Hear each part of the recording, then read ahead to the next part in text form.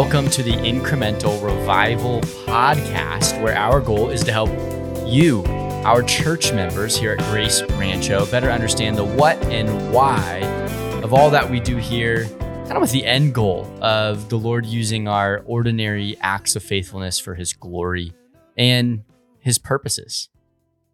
You are making up new taglines every week, and I appreciate that. That was kind of what it's like, a tag to the tagline. A tag to the tag. Yeah. Yeah, okay. Trying to tie in the incremental revival part. Make that a little bit more clear. I love it. I actually think I liked mine from last week better. Either way, Go back and listen to last week. we're here. My name's tell us Michael what you think. Shera, sitting here with Pastor Eric Durso on a rainy Monday afternoon. Typically, we record on Mondays. And today, we are talking about something that coincides with things we've talked about before, but is unique. And not even really necessarily fitting into what we do corporately as a church, but more what is something that's valuable to Christians. This is less the what and the why, and more the incremental revival in your daily life. Yeah. And we've talked about maybe leading your family before, I feel like, or just parenting in the past. And we've talked about reading in the past. But today, we're talking about developing a family reading culture. So we talk about a reading culture at church. Yeah. Giving away lots of books, encouraging people to read, valuing that always learning, always growing. But we're going to kind of talk about this in a very specific way. Yeah. We're saying parents, how can you develop a reading culture in your home? And you might be thinking at first, isn't this a little bit off base? Were you thinking that when we... No, I'm saying somebody may be thinking reading culture at home. Why are you digging into what I'm telling my kids they should be doing? Yeah. Right? Well, we hope you see through this podcast that there's good reasons to pursue this. Well, let's talk about what this is meant by a reading culture. So a culture is that which is expected, that which is normal. Yeah, the norm. This is what we do. And so what I think would be good, and I think it's biblical idea based on how we see the Old Testament talking about families and what they are to do, and even the New Testament families and what they are to do. I think it'd be very good for families in our church to make it normal, expected, routine, regular, to be reading together. Absolutely. And that the children are growing up literate. They're growing up able to read, good at reading, good at understanding, good at all these things that come along with reading. We want families to be families who read, think, grow together. So this is very, very nuanced thing, very narrow topic. But we believe it's useful. Yeah, for let's Christian talk households. about if you're a member of our church, this is something you might find useful in your own family as we think about creating a culture of discipleship. Let's get a little bit underneath that and say, well, how do we do that? Well, one way is having our families be cultures of reading. Sure. Okay. All right. So why a culture of reading? Number one reason, Eric, what would you say it is? Well, first of all, God gave us a book. So God, I'm holding in my hand here, the ESV Bible, and it has, let's see how many pages total. If I flip to the very end, I'm in over 1,000 here, and I am. Some Bibles restart their page numbers when you get to the New Testament. I didn't know that. Me neither. That seems I inconvenient. saw it recently, and I thought, I don't know if I'd like that. Yeah. So I got over 1,000 pages in this binding. There are 66 books. Some of them are law codes. Some of them are personal handwritten letters. Mm-hmm. Some of them are historical narratives. Some of them are wisdom literature. Some of them are apocalyptic. Some of them are songs and poetry.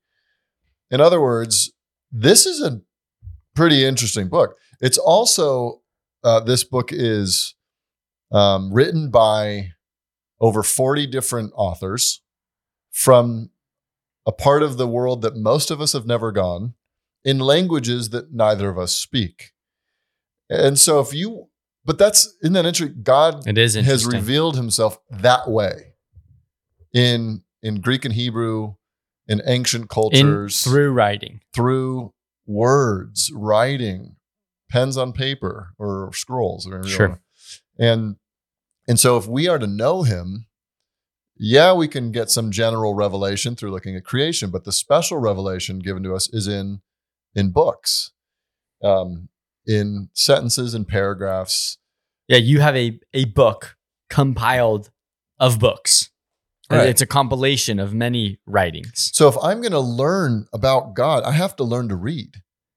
And I got to learn to read law and narrative and epistle and apocalyptic and all the genres. yeah, That's for me. Like God has given this for us. So we got to learn to read. if you're a Christian and you're not used to reading, hopefully, even in short spurts, you enjoy reading God's word because of what it offers you as a Christian. Yeah. But if you just enjoy reading, I think you'll enjoy it all the more. Yeah. Yeah. So cultivating that in your life, reading in general and appreciating that fuels perhaps reading God's word. Yeah. You're saying that reading in general, books of literature, nonfiction, fiction, history, different things, fuels your love of the word. If you are scripture. a reader, you'll probably enjoy reading scripture more. Yeah. So if you're growing up and you're accustomed to wrestling with words and engaging in arguments, you're going to have a deeper appreciation for the scriptures. That's what I'm getting and at. more access to them. So we must. No kid starts with just reading the Bible. You know what I mean? No. Like I don't think Ezra is reading. I pulled out my actual Bible. Yeah. A month or two ago, and I said, "Do you want to read my Bible tonight, Ezra?" Thinking I'll open up to a psalm that has some animals in it or something. He gets interest. There's only words in this Bible. He's got like a kid's storybook Bible, right? Yeah. And so he says, "No, the real Bible, Oh. his Bible that has illustrations in it." Yeah, the real Bible's got pictures. So no kid to that point grows up thinking, "I'm gonna go read the Bible." Right. So like, what do you do with our kid right now? We have with Jude, 10 months old. Do we have books for him? Yes, we do. They're those little like super hardback ones. Yeah, it's all has cardboard. like D. Yep. And then you open, there's a duck inside. They're basically pictures. It's like, yeah. But he's learning, hopefully. We have other books that are, A is for Almighty, B is for blessing, C is for Creator, thing like that. And we just, at this point, obviously, I don't think he's learning anything, but we're trying to get him familiar with the idea that these are fun. These things are exciting. They have pictures. But then even if you expand it up a little bit, you get older. Jack can't read. Jack's 5. He can't read yet. He's starting to get his letters and everything. Yep. But we're reading him stories all the time. He's starting to feel that stories are interesting. Yeah. Like this is fun. There's suspense. There's good versus evil. There are heroes. And all of this is hopefully for the purpose of one day him being able to now wrestle with what God has said, the stories that God's telling, and who are the heroes in God's book, and how should this revelation lead us in our lives.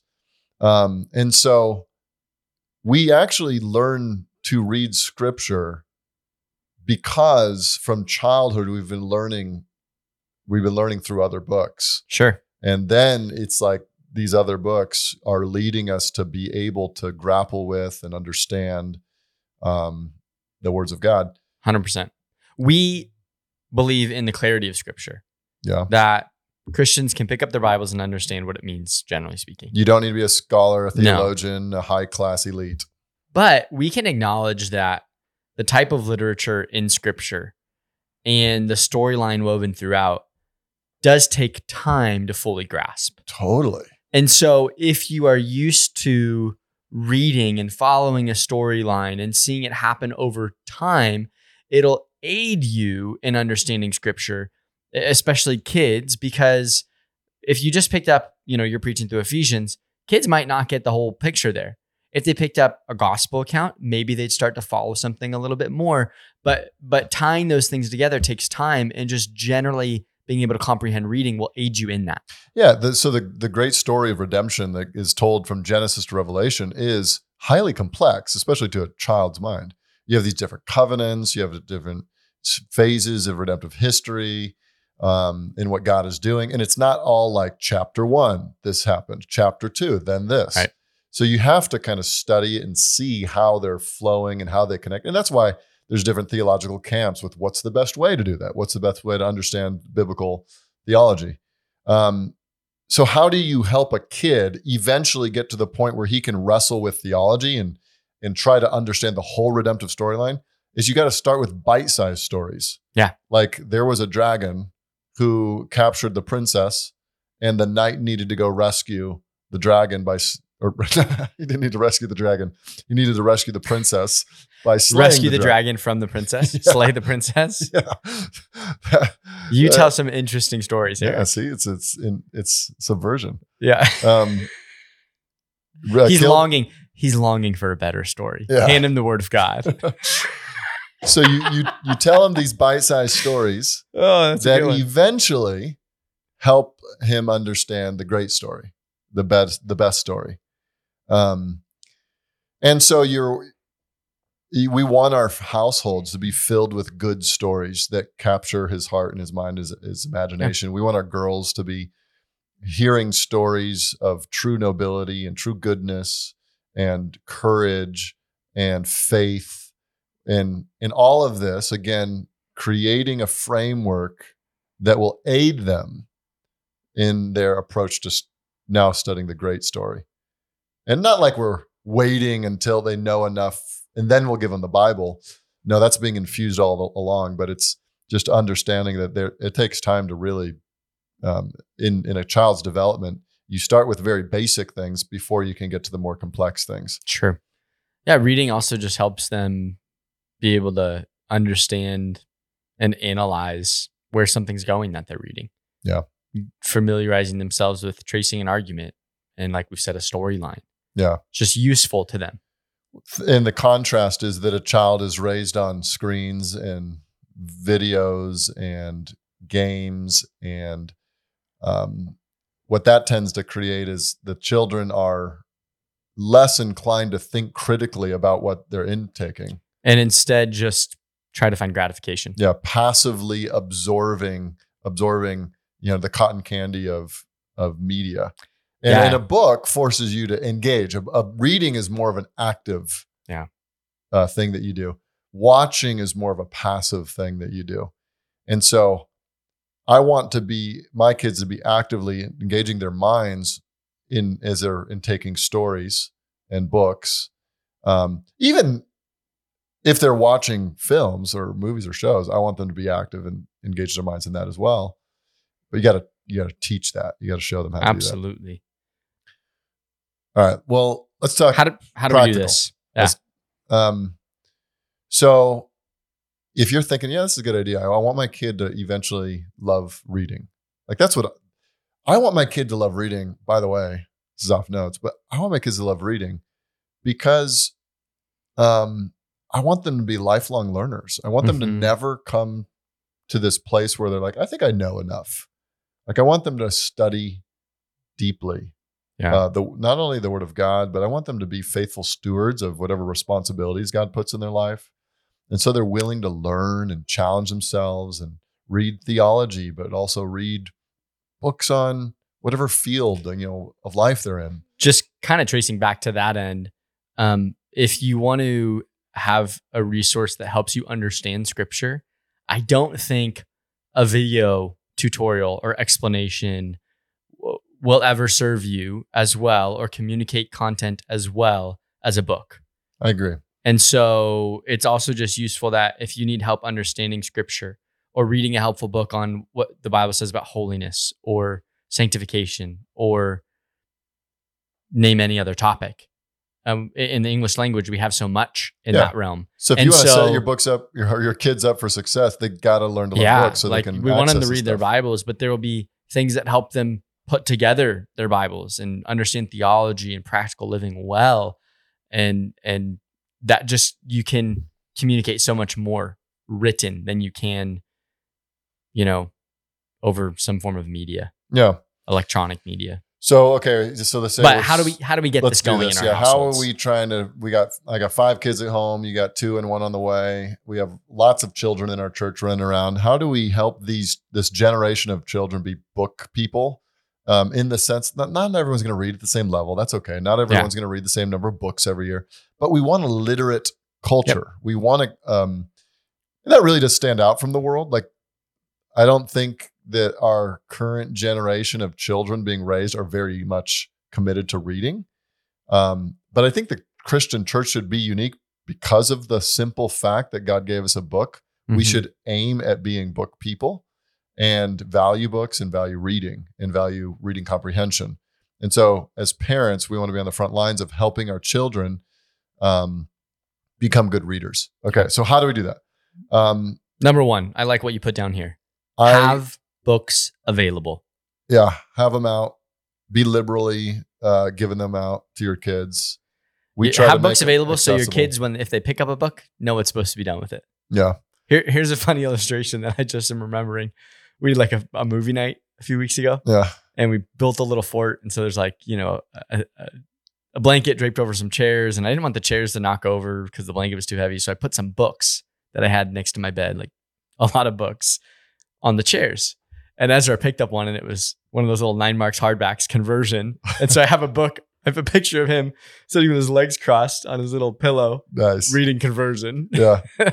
We have a video. It's kind of become a family video classic in the Dursa household called, I think it's on YouTube. It might even be, most of my family YouTube videos are private, but there are some that we've made public. And this one's called Emma Reads the Hobbit. And she's like 1.5. Oh, I love it. And she's sitting there with the book open going, ooh, da, da, da, da, da, da. But she knew, the point is, she knew what a book was for. She had seen it. She had seen us reading. She had pulled it off and she was sitting there like she's trying to flip pages. It's really funny. It's cute. But have books ready and available. Yeah. And that leads to the second. These are both kind of tied. Try to have more books than your kids might be able to pick up. Yeah. Right? And your kids need to see you reading. I mean, that's the second thing. You put this one down here and I thought to myself, I think I read before and after my kids are awake. Yeah, but your kids are younger. They'll see you reading. Like me sitting and reading. Yeah. You know what I'm saying? So I think I'm going to try and get them to see me read. My kids see Ashley and I reading our Bibles a lot. My kids see how when I have a free afternoon, if they're all happy and content and they're not asking for me, I'm going to pick up a book, which is rarer these days, especially with a 5-year-old son who wants to play all the time with me. But yeah, trying to, you say with the smile on your face. Oh yeah, I love it. We want to read in front of them and make it clear that we value this. Like this is part of what it is to be an adult. As we're reading, we're learning, we're studying. Kind of on this note, C.S. Lewis and Charles Spurgeon, who lived at different periods and are not related really, but I remember, and I can't remember where I saw this, but C.S. Lewis, as a child, had access to, I think it was his father's or his uncle or somebody's their library. Yeah. And would sneak in there and pull some books off the shelf and just read. And Spurgeon had the same thing and that's where he found like Pilgrim's Progress. And he would go over to his grandfather's house and all these theological works and he would just devour and read and read broadly and read poetry and read the classics. And both of those guys obviously became, very well known, very literate, very influential. And one of the things I've realized, if you read enough biographies, you start seeing that so many of the men and women who were used by God to do great things tend to have educated themselves. Like they were very hardworking in learning. They were studious. They were readers. They weren't just hoping that they could, do it all on their own, figure it out without studying. They were regimented, diligent, hardworking, voracious readers. So it's okay. Back to how do you do this? Have books available, have them accessible. We have these big bookshelves in our new living room. And the lower shelves are all kids' books. Love it. And a little nook there where they can go in and pull them off. And it's like Ashley and I's favorite thing when we see the kids over there and they've pulled off some books and they're just sitting there. Yeah, I think there's probably books in every room in our house somewhere in a basket for the kids or something. Yeah. Which means like, it's okay if the house is a little messy, they pull the book off and they leave a little bit of a mess. Like, it's okay. You can't, if you're going to make the books accessible, my wife sometimes likes to have books as decoration. Mm-hmm. And I'm like, I want to read that book. Yeah. We have some decorative books. Yeah. Well, some of them are definitely books I would never care to read. But you need to have also books that are not decoration. They're just, you can take them, you can use them, you can read them, you could put them back. Here's a third thing that we try to do from time to time is share, as parents, share insights, stories, paragraphs, or quotes from the things you're reading. It's good. Because your kids want to hear you processing, and they need to see how you're enjoying things. It's good. Last night, this is just a funny example that comes to mind. Kids are all having to sleep in the same bed because I've been working on the girls' loft beds upstairs. So the girls are all in a single bed. And we're putting them to sleep. We're about to pray for them. And I pulled off the shelf Little Women, which is like Emma's favorite book. And I just randomly open. I just start reading. And Emma's like, oh yeah, I love this part. Can I read my favorite part? And then for the next 15 minutes, everybody's reading their favorite parts. She's going through and she's reading it and we're talking about it. I was just recently reading the John Patton biography, and I would pause it like from time to time and tell them stories about the cannibals and just interesting things, gross them out a little bit.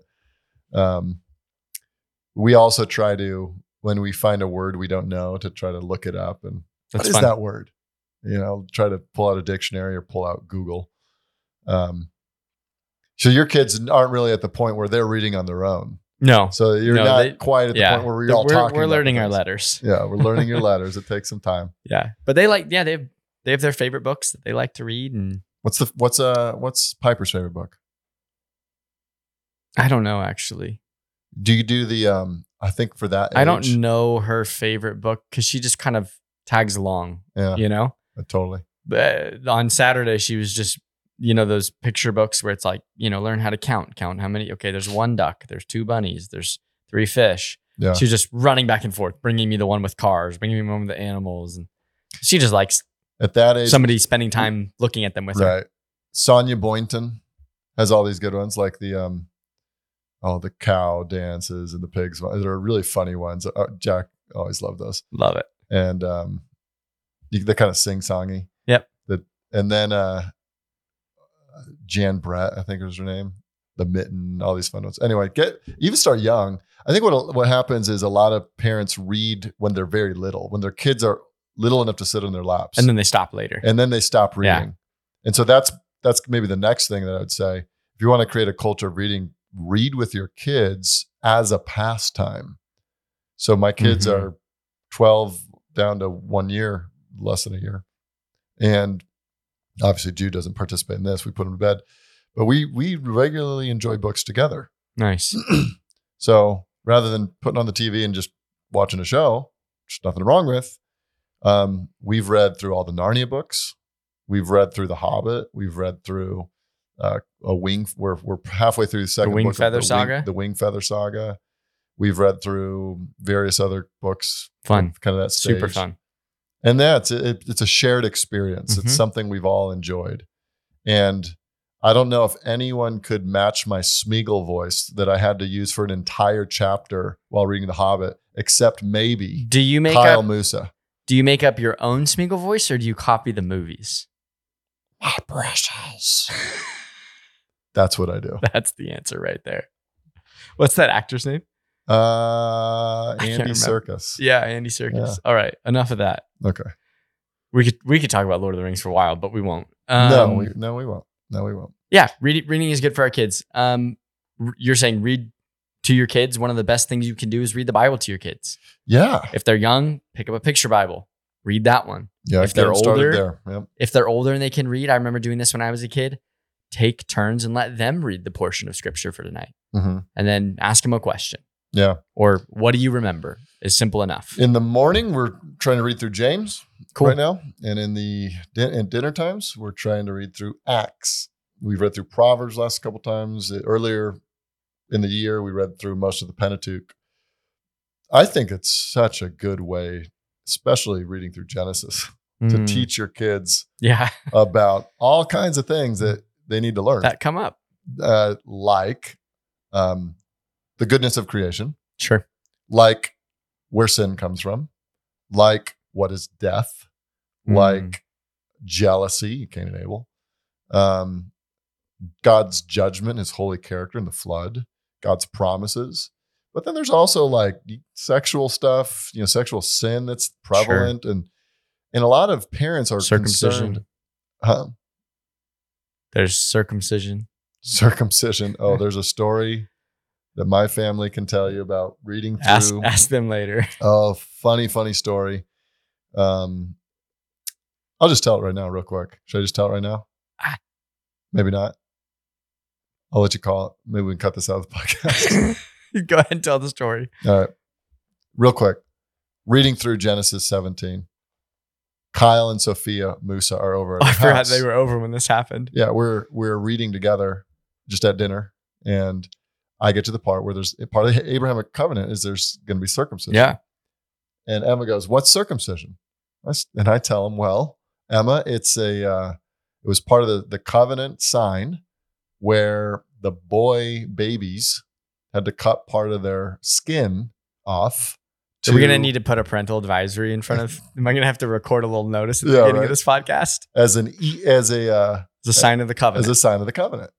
And Emma goes, "Oh, really? That's a bummer. They had to all get circumcised." And then she's just thinking it means to cut something off. Yeah, that's just a piece of skin. That's all she thinks.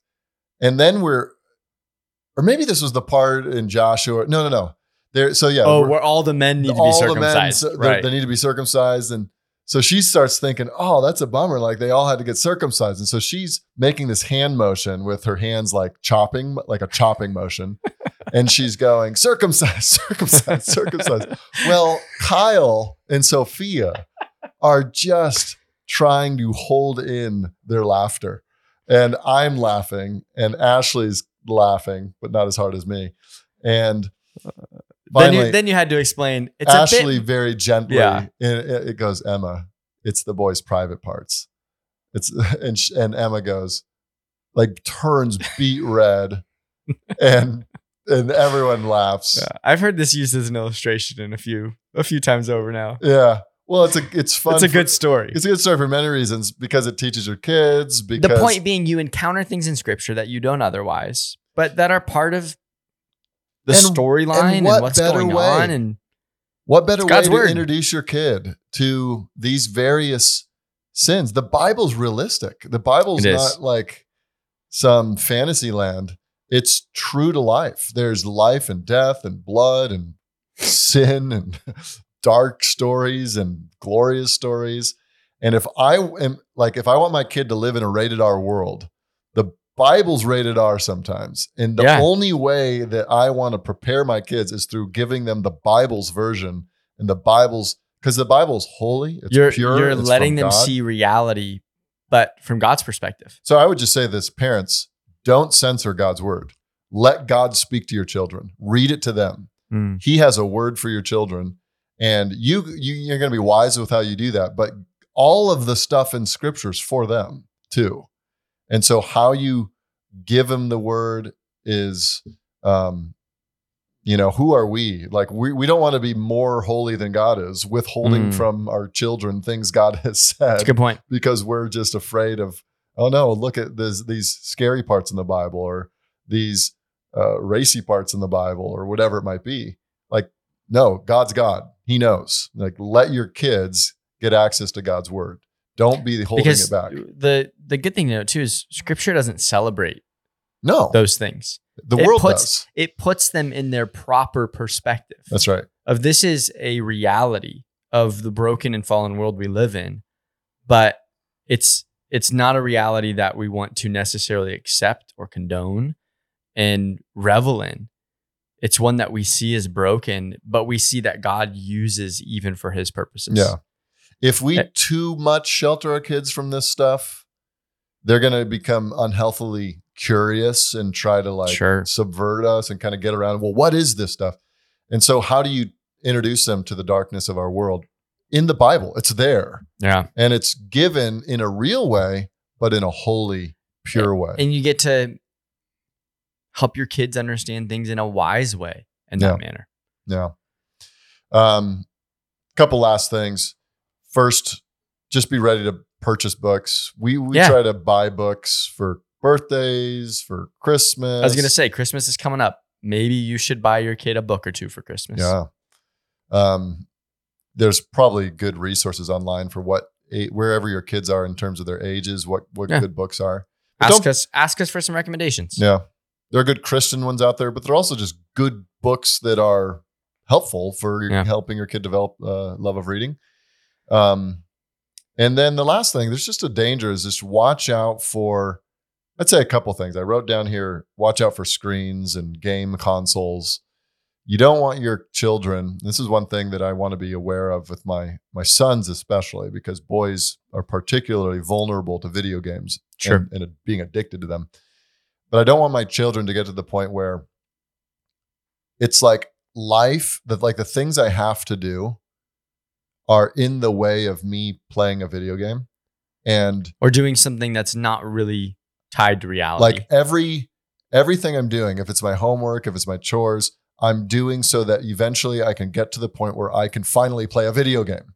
Yeah. Like that there's a mindset that kids can develop. It's like, I can't wait to get to that. That's what I want to use my free time for. And that's not ever anything that parents on purpose promote. It's just kids with lack of self-control and wanting to do what's fun for them. Sure. If it's available, they're going to go for it.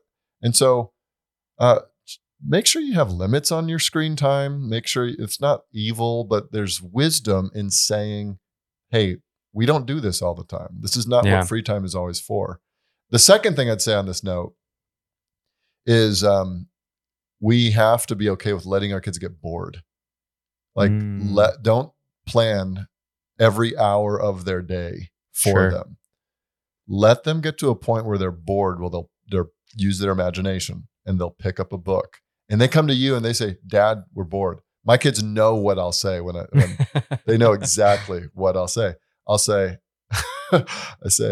if Emma comes to me or Ella, I'll say, Ella, only boring people are bored. You're not boring. Go figure out something to do. And my point is to say, you have a God-given creative mind. Go use it. Yeah. Go think of something to entertain yourself. And my hope is that they learn to engage their mind and they'll pick up their book. They'll go outside and play. They'll do something that's not some passive absorption of mindless material. Absolutely. All that to say, develop a culture of reading in your home for the ultimate purpose of helping your kids know and enjoy Scripture. Yeah, that's as they get older and older, that's where you're aiming them, is to have a love for reading and studying and knowing and living the Word of God. 100%. See you next time.